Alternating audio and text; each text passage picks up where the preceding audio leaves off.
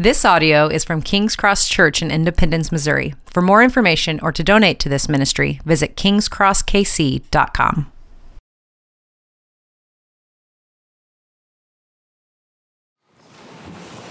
Good morning. Today's scripture reading is from John chapter 7, verses 1 through 13. If you're using the Black Bible in the pew in front of you, it's on page 892. John chapter 7, verse 1. After this, Jesus went about in Galilee. He would not go about in Judea because the Jews were seeking to kill him. Now the Jews' feast of booths was at hand. So his brothers said to him, "Leave here and go to Judea, that your disciples also may see the works you are doing. For no one works in secret if he seeks to be known openly. If you do these things, show yourself to the world." For not even his brothers believed in him. Jesus said to them, "My time has not yet come, but your time is always here. The world cannot hate you, but it hates me because I testify about it that its works are evil. You go up to the feast. I am not going up to this feast, for my time has not yet fully come." After saying this, he remained in Galilee. But after his brothers had gone up to the feast, then he also went up, not publicly, but in private. The Jews were looking for him at the feast and saying, "Where is he?" And there was much muttering about him among the people. While some said, "He is a good man," others said, "No, he is leading the people astray." Yet for fear of the Jews, no one spoke openly of him. This is the word of the Lord.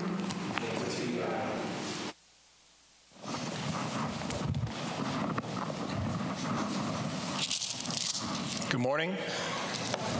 My name is Will. I'm one of the pastors here at King's Cross, and I don't know if this stood out to you, but this question in the text is everything today.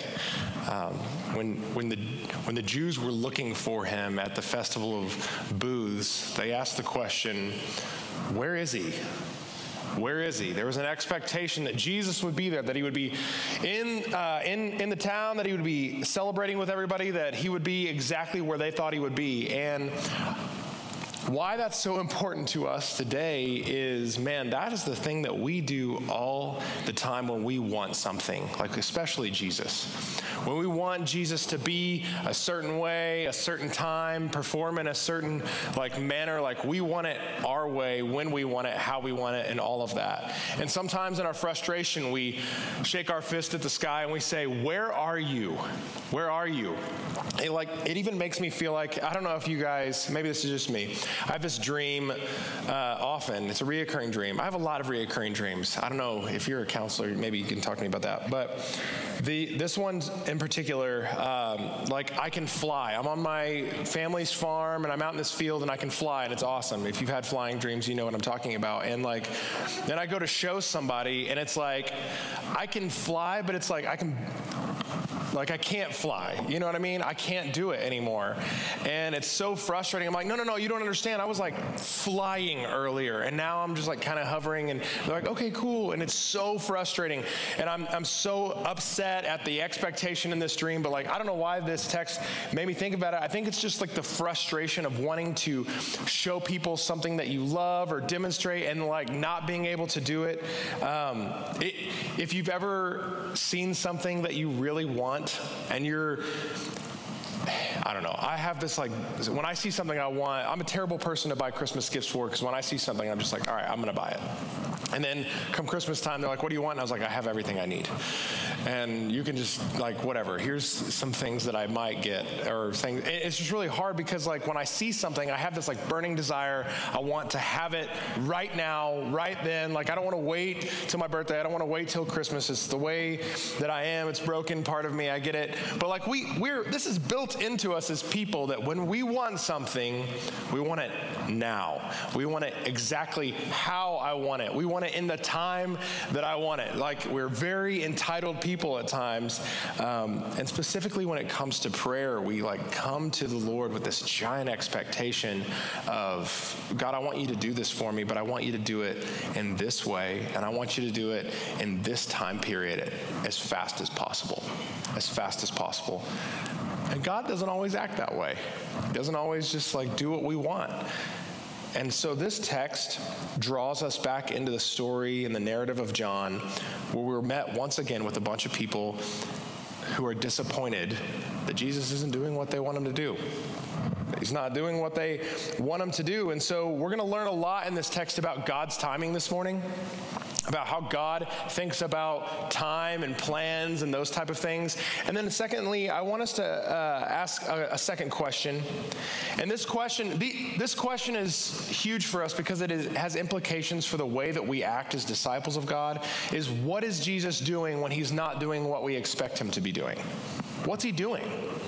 And if we look and see what he's doing as his disciples, we should be like, oh, that's what I should be doing. I shouldn't be so worried about this like certain plan that I have about how things should go. I should be looking at what Jesus is doing and living in that way.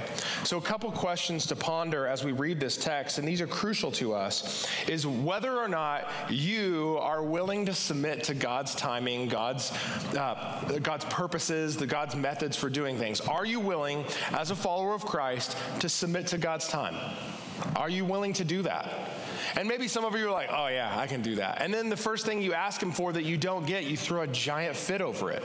And you're like, I don't throw fits. It's like, yes, we do. We do it all the time as Christians. We throw fits when God doesn't meet our request. So are you willing to submit to God's timing this morning? And in that waiting, if God should cause you to wait, what is the activity of that space? What are we to do as followers of Christ? What is the mission in that space of waiting? Jesus answers both of those questions for us this morning as we find out more about him from the question, where is he? Where is he? Let's pray and then jump in. Father, thank you so much for your word. I am so encouraged, Lord, that you give us narrative, that we get to see like how you act in just mundane conversations with your family. As we come out of the holiday season where we've had insane amounts of conversations with family, whether it be good, whether it be hard, whether there be tensions, like you had those things. You actually understand family tension and family fallout. You get that. And so God, you can sit with us, you can empathize with us, you can understand us, and God, you ultimately have a plan for us. And so, Lord, open our eyes. Let us see the answer to those questions this morning. Let us be changed by the answers to those questions. Let us be faithful disciples of you, and let the word of God transform our hearts. And it's in your name we pray. Amen. Like always, we need to do a little bit of historical background because you're just not going to get what you could get out of this story without doing it. You just won't. Trevor and I were texting this week. This is why this is important. We were texting this week, and we've been reading this fantasy fiction series. It's super nerdy. If you're into that, like, we'll recommend it. It's amazing. It's incredible, in fact. And right now, the author has like completed these giant like trilogies, and now he's doing some like one-off stories in the same world. And he even says at the very beginning, like, go, you can read these books. You don't need to have read anything else. You can enjoy these one-off books and not have read anything else. And it's like, that is true. But because we've read everything else, we read these and there's like a mention of a very just common name. But we're both like, oh, we know who that is. That's a character from the first book. And he's actually like a god walking around on the earth, and he's really powerful and all this stuff. But he's just like this mundane character. He looks like a butler right here. But nobody else knows that because they didn't read the point is, my excitement in that space is to demonstrate to you that historical work in the Bible is so important, that we can get so much more out of the story, out of what Jesus is doing and what John is trying to say if we know those fun details. And so just another apologetic for why we do background work here. It matters. It is life-changing. It gives you more beauty and insight into the passage, and ultimately it gives God a ton of glory when we do that, when we dive deep into his word. And And so first off, you need to know a little bit about the Feast of Booths, the Feast of Tabernacles that they're having here in the city. The Hebrew name is Sukkot. This celebration is something that the Jews did at the last of the fall. It was the last fall festival. It was held at the end of their agricultural year, and when the grapes and the olives were being harvested in Israel. And this was a time to thank God for all of the provision from the year, from the good rainy season, which would last from October through March. Primarily, though, this celebration dates all the way back to the wilderness journey when from Egypt to Canaan, when God made the people, if you read Leviticus in chapter 23, he made them build little booths, give up the comforts of whatever they were living in wilderness. I can't imagine that was super comfortable, but he's like, no, we got to get more uncomfortable. Go live in this booth. And the purpose was to remember how God was providing for them in the middle of their trouble, in the middle of their striving, in the middle of the wilderness journey. And so he wanted them to remember that by feasting together while living in these huts, which, man, I don't much love the idea of just like tent sleeping. It's fine. Like I'll tent sleep. But I do think if God was like, hey, King's Cross, everybody go to like this farm together. We're all going to camp for a week and just feast for an entire week, just celebrating all God has provided for you. That sounds like a blast to me. I would sacrifice sleeping on the ground to eat great food with you guys and just celebrate for an entire week of God's provision. And that's what they did. They did that every year. They still do that. They are celebrating this feast to celebrate God's provision. This is one commentator mentions this. He says, at each Feast of Booths, the Israelites gave up the comforts of their homes in order to commemorate God's salvation. This is a reminder for them that in order to be redeemed, the people of the Lord must surrender certain things. We must give up self-reliance and selfishness. We must turn from our idols and comforts of our sin. Unless we repent, turning from such things and turning to the Redeemer, we will not be saved. And so we want to get the full context of that going in. It's just a brief mention of this festival, God's provision. It's very important for the full picture of this text. Second thing you need to notice, Jesus is having a conversation with his brothers here. And you're like, oh, cool, his brother James, one of the founders of the church, yada, yada. James is not a fan of Jesus at this point. You talk about family drama. His family do not believe him. They think he is a massive joke. They have already oh man, Jesus is going crazy. We got to go get this dude and bring him home. It's not good. Like the conversation that they're having here isn't one of deep familial love of, our Jesus, our brother, the Messiah. No, they do not believe he is who he says he is at all. And so they're having this conversation not out of a belief in his ministry, but out of, hey, Jesus, if you're this Messiah, go do what you're supposed to do.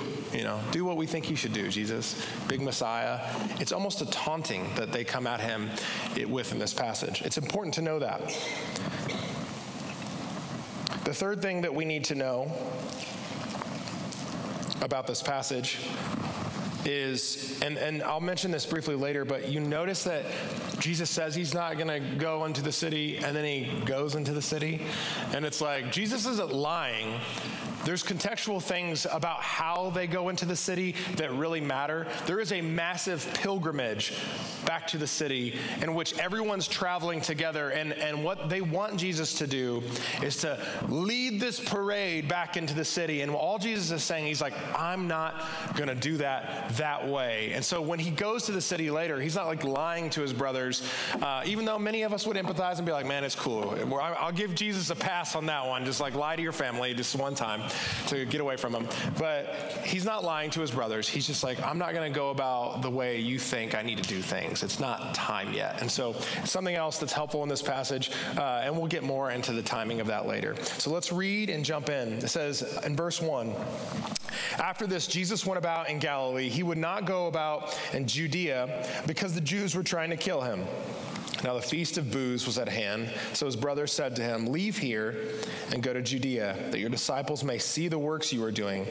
For no one works in secret if he seeks to be known openly. If you do these things, show yourself to the world. For not even his brothers believed in him. And Jesus said to them, my time is not yet come, but your time is always here. The world cannot hate you, but it hates me because I testify that its works are evil. You go up to the feast. I'm not going up to the feast, for my time has not yet fully come. And after saying this, he remained in Galilee. A few things to note here about Jesus' ministry. Jesus' ministry was not about gathering the biggest crowd. Like, it wasn't about this flashy message that like drew a ton of people in. In fact, Paul even talks about this in Corinthians, but what Jesus is doing, and we've seen this already in John, is he's dividing the people that are following him out the entire time. He's sifting them from people who actually believe, that actually want to follow him, that are there for his messianic work, and those that just want the show. Those that just want to like see him do cool stuff and see him heal people and see him like mess with the Pharisees. They love that kind of stuff. And Jesus isn't about like trying to make all of those people happy. He's constantly trying to sift those that are authentic out from those that are just there for the show.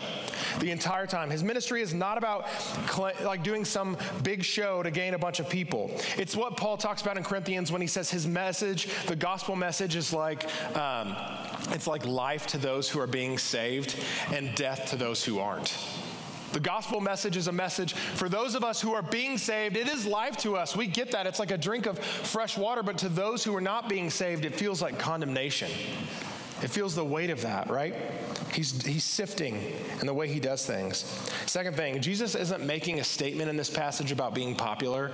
It almost reads as if he's like some emo guy, like everybody hates me, okay? Like, it's okay, like you guys can do whatever you want, but I'm like hated, okay? It has nothing to do with that. I like was laughing when I was reading this. Just the plain reading of the text almost feels that way, and that's just like our context pouring into that. But he's not being weird or emo, but he is saying that the reason people hate me is because I'm actually doing what I'm supposed to do. I'm actually doing my light of the world job, and the light of the world job is to look into the darkness and expose it.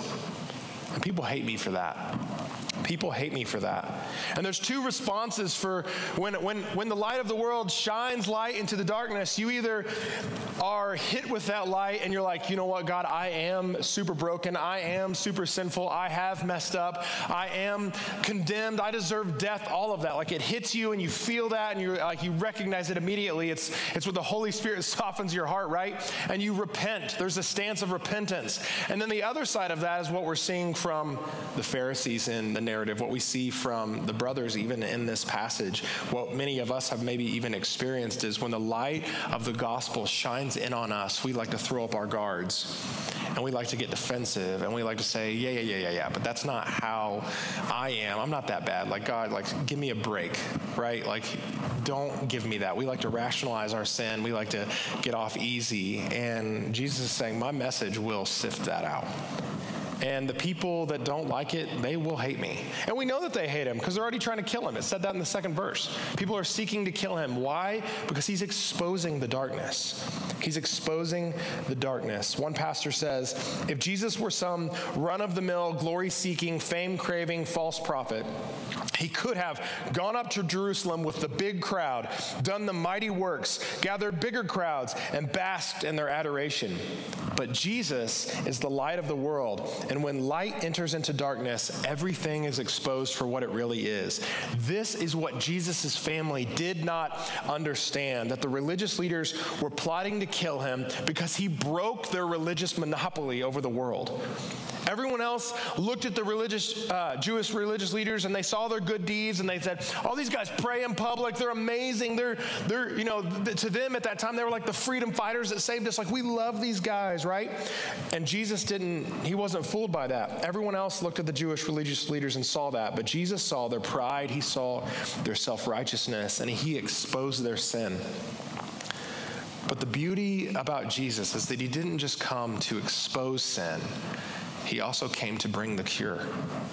He also came to bring the cure. Jesus knew in that conversation with his brothers that his ultimate journey was death, that he was heading towards death. He was heading towards the cross. And his reluctance to go into that city wasn't because he was afraid of that. It wasn't because he's like, man, this is going to be bad. It's not time for me to go into the city yet. It's not because he was afraid. It's because he was on God's timing and not man's timing. Jesus knew his death was coming, and he knew that before he gave the world the cure, he would have to expose the sickness. He would have to shine more light into the sickness to let everyone know how sick we really were. how sick these Pharisees really were, how sick these people following him for entertainment really were. Before he offered the cure, he had to show them that they were ill. And so that's what he did. In verse 10 it says, "But after his brothers had gone up to the feast, then he also went up, not publicly but in private. The Jews were looking for him at the feast, saying, 'Where is he? Where is he?' And there was much muttering about him among the people, while some said, 'He's a good man.' Others said, 'No, he's leading the people astray.' Yet for the fear of the Jews, no one spoke openly of him." It's a very weird passage.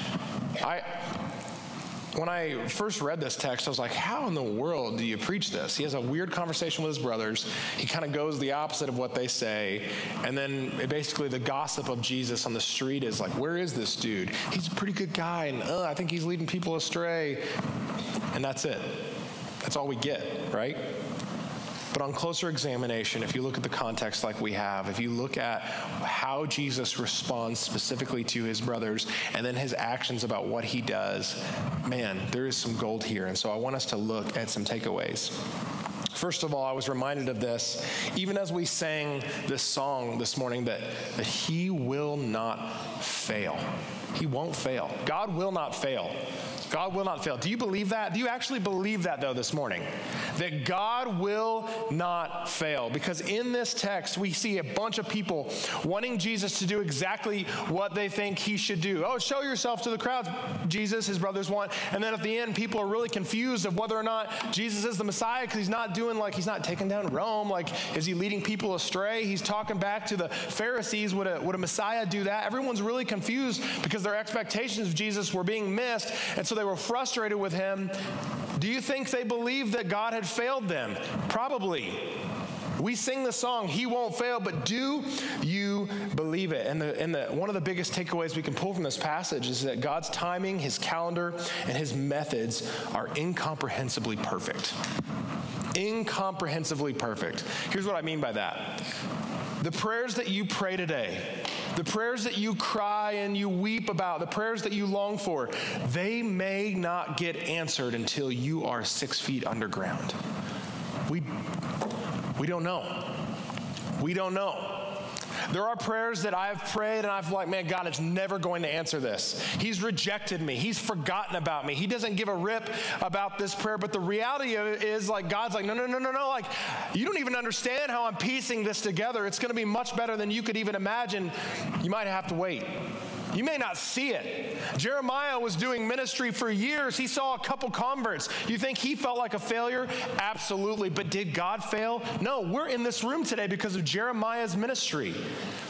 Jeremiah didn't get to see it. You may not get to see it. The point of this passage, one of the biggest things you could take away is that God's timing, his methods, his calendar, it's incomprehensibly perfect to us. And while we may not understand it, God is working for our good and his glory, and our job as believers is to trust him. To trust him. So I'm not saying this. I'm not saying, like, don't pray then, because God's got it. I'm saying beg God. Yeah. Beg him. Don't quit praying. Kayla and I were talking about Jonah this week. It's a wild story. Jonah is just a weird book, right? It's a weird book. And Jonah's praying all this stuff, and God is like, okay, Jonah, like, I'm going to destroy the people of Nineveh. And Jonah's like, yeah. And then Jonah like goes and preaches. And then God's like, oh, they got saved. Never mind. Like, we're not doing that anymore. And like the attitude of Jonah is so much like us. When God actually does answer prayer, he like throws a fit. And he's like, no, God, I want to see them condemned. Like, it's just the fitful way that we act as Christians sometimes in regards to our prayer life with Christ. When he doesn't do things the way we expect, we throw these little Christian fits instead of trusting in him. Jesus' brothers didn't trust in him. He's like, listen, I am on God's timing. And he actually is pretty offensive to them. He's pretty offensive to his brothers because he says, I'm on God's time. You guys can do whatever you want, but I'm on God's timing. If you look at the exact words, it's very weird. He says, my time has not yet come, but your time is always here. Your time is always here. Here's what he's saying to his brothers. The people that are here just for entertainment, that are actually not in the family, that's you. you're not on God's time because you're not in God's, like you're not living in God's plan right now. Like you are outside the family of faith. And he even addresses that when they try to come get him earlier. They're like, hey, Jesus, come home. You're being crazy. He's like, you're not my family. These people are my family. These people are my family. The people that are following me, the people that are here, that are legitimately here. And so he throws shade at him and he's like, listen, you guys can do whatever you want because you're not on God's clock, but I'm a part of God's plan. I am doing exactly what God wants me to when he wants me to do it, and you don't trust him. And then all the people that were in the city that were just like, who is this Jesus guy? Like there was a lack of trust, a lack of rest in God's timing. And listen, I can empathize. Like they've been waiting hundreds of years for this. Hundreds of years for this promise. And these people have likely forgotten most of what they've been taught. They've likely forgotten what it's like to experience the presence of God. Like we don't know what that gap feels like because we have the Holy Spirit with us every second of our lives. But these people have been not hearing from God for hundreds of years. And now Jesus comes up and again, he's not the first messianic claim on the scene, but he's doing things that nobody else has been doing, right? And so they're like, man, do we trust this guy? There's just a lack of trust. There's a lack of trust. And Jesus wants to point that out. And he's trying to tell us right now this morning that his timing, his calendar, and his methods are perfect. Just trust him. Keep praying, keep begging, and know that like the prayers that you pray today they're not like just hitting the ceiling and bouncing back down at you. He hears them. He often will answer. It just may not be when you think it will. And maybe it will. Maybe it will. Maybe he'll answer it today, right? That would be awesome, right? The prayers that we pray, Kayla and I have certain prayers that like we've even talked about as a family, like it feels like, should we change praying for that? Like it seems like it's not happening. Should we like shift to something else? It's like, no. Keep begging God for those things. His calendar is perfect.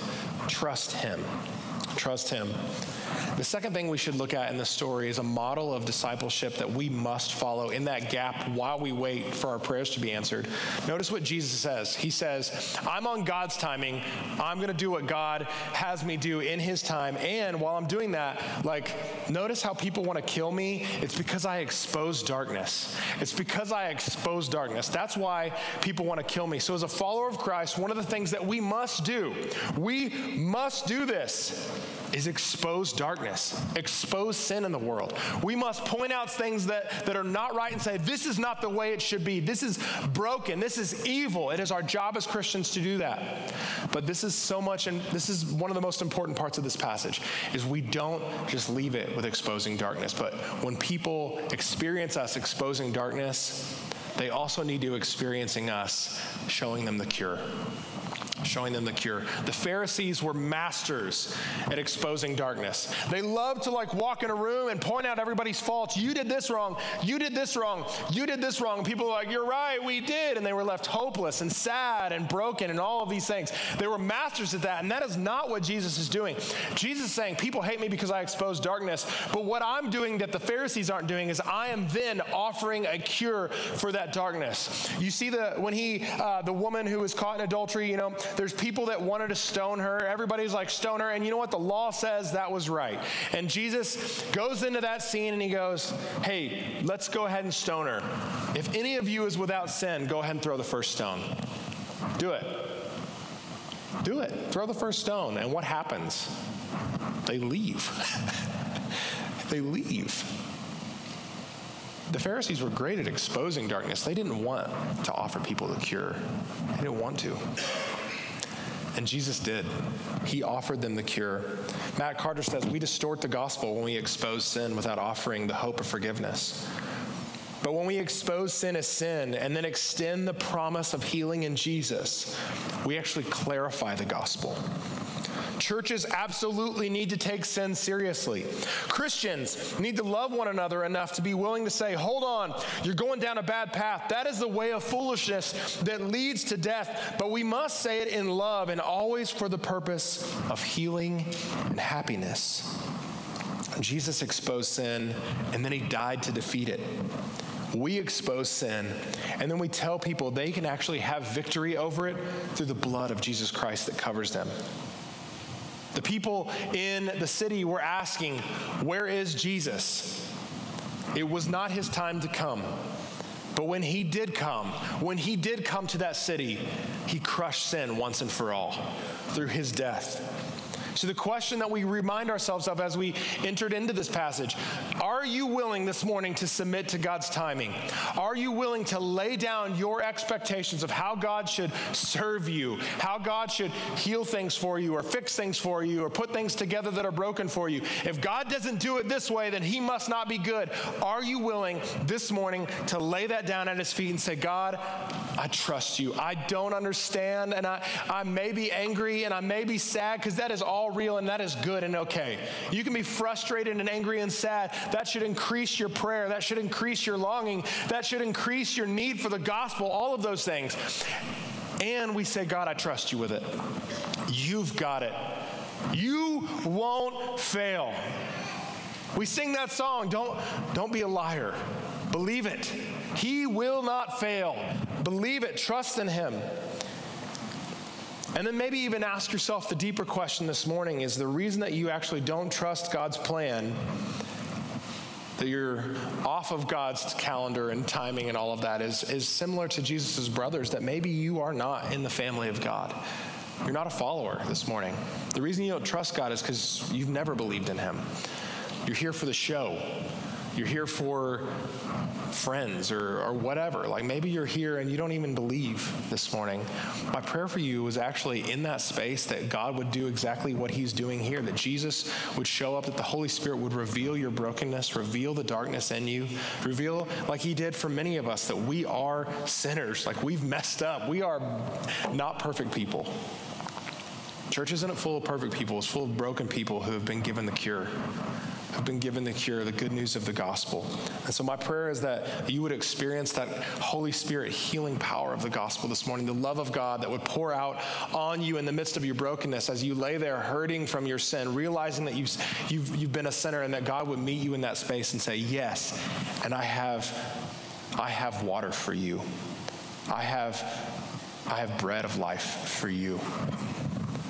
The fact that you are living in darkness would be revealed to you, and that God would heal you in that space. And if you are a believer this morning, it's still hard for us sometimes to trust in God's plan. And if we can trust in God's plan, in that space of waiting, our job as believers is to expose darkness and to offer the cure to people. So go back into your circles of influence and point out sin. Don't be afraid to do it. Like, God is with you. Point out sin and offer the cure. It's easy to just share the gospel, but people don't even know they need the gospel unless they realize first how broken they are. If we just go around saying everybody goes to heaven like because Jesus loves them, that's wrong. That's heresy. We must first say sin exists in this world and we are broken people. For all have sinned and fallen short of the glory of God. But guys, the wages of sin is death, but the gift of God is eternal life. There is a cure for those who long. There's a cure for those who are needing it. The Feast of Booths connection is fascinating here, that in the midst of the celebration of God's provision, they would often end they incorporated later in the ceremony a water ceremony for all the times that God provided water for them in the desert. And it's just fascinating to me that as they celebrate this remembering of God providing for them, the greatest provision they could ever experience was in their midst, and they were just completely missing it. The Festival of Booths is an ironic placement in this story, that they were celebrating God's provision for them while completely ignoring the greatest provision he's ever given them. He was in their midst, right there. The Messiah was right there. All of the things that they've longed for their entire lives were right there. And so my prayer for you this morning, as we Sunday after Sunday celebrate God's provision for us, singing songs like He Won't Fail, don't miss it. Don't miss the Savior's provision for you. Trust in his provision. Trust in his timing. Trust that his calendar is not, like, you're not falling off of it. He's not gonna like ghost you. He won't do it. He will not do it. He will not fail you. And my prayer for you is on the other side of glory, when you're with him, you'll be able to see all the prayers that you thought were unanswered. He'll be able to see, look at this beautiful mosaic picture of the life that you lived and how I was glorified through it. See how good it was for you? That's my prayer for you this morning, that you would experience that one day in glory, that we all would. That would cause us to fall on our knees and worship. But until that day, let's go about, Christians, exposing sin and offering the world the cure that it needs. Let's pray. Father, thank you so much for your goodness. Thank you for your provision that you gave us your only Son. And that Son lived a perfect life, and he died on a cross, and 3 days later he was resurrected. God, that is the greatest news any of us in this room could hear this morning. It is the cure for our broken hearts. And so, God, if there's people in this room that are hurting and that need you, I pray that you would meet them right now. That you would sit with them in their pain. That you would expose their sin, yes, but then you would offer them lovingly as you do the cure. The good news of the gospel, the healing power of your salvation. God, we need you. In the moments when we lack trust in you, help us trust you. When one of us is down, when one of us is lacking belief, let the body of Christ surround them and believe for them. Draw us closer together with one another in community as we seek to trust you, Lord.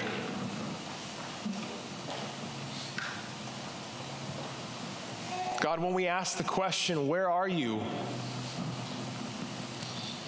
Be faithful to us. Remind us that you will not fail, that your plans will succeed, that everything you aim to do on this earth, you will accomplish as perfectly as you could imagine. Remind us of those truths. Comfort us in the longing.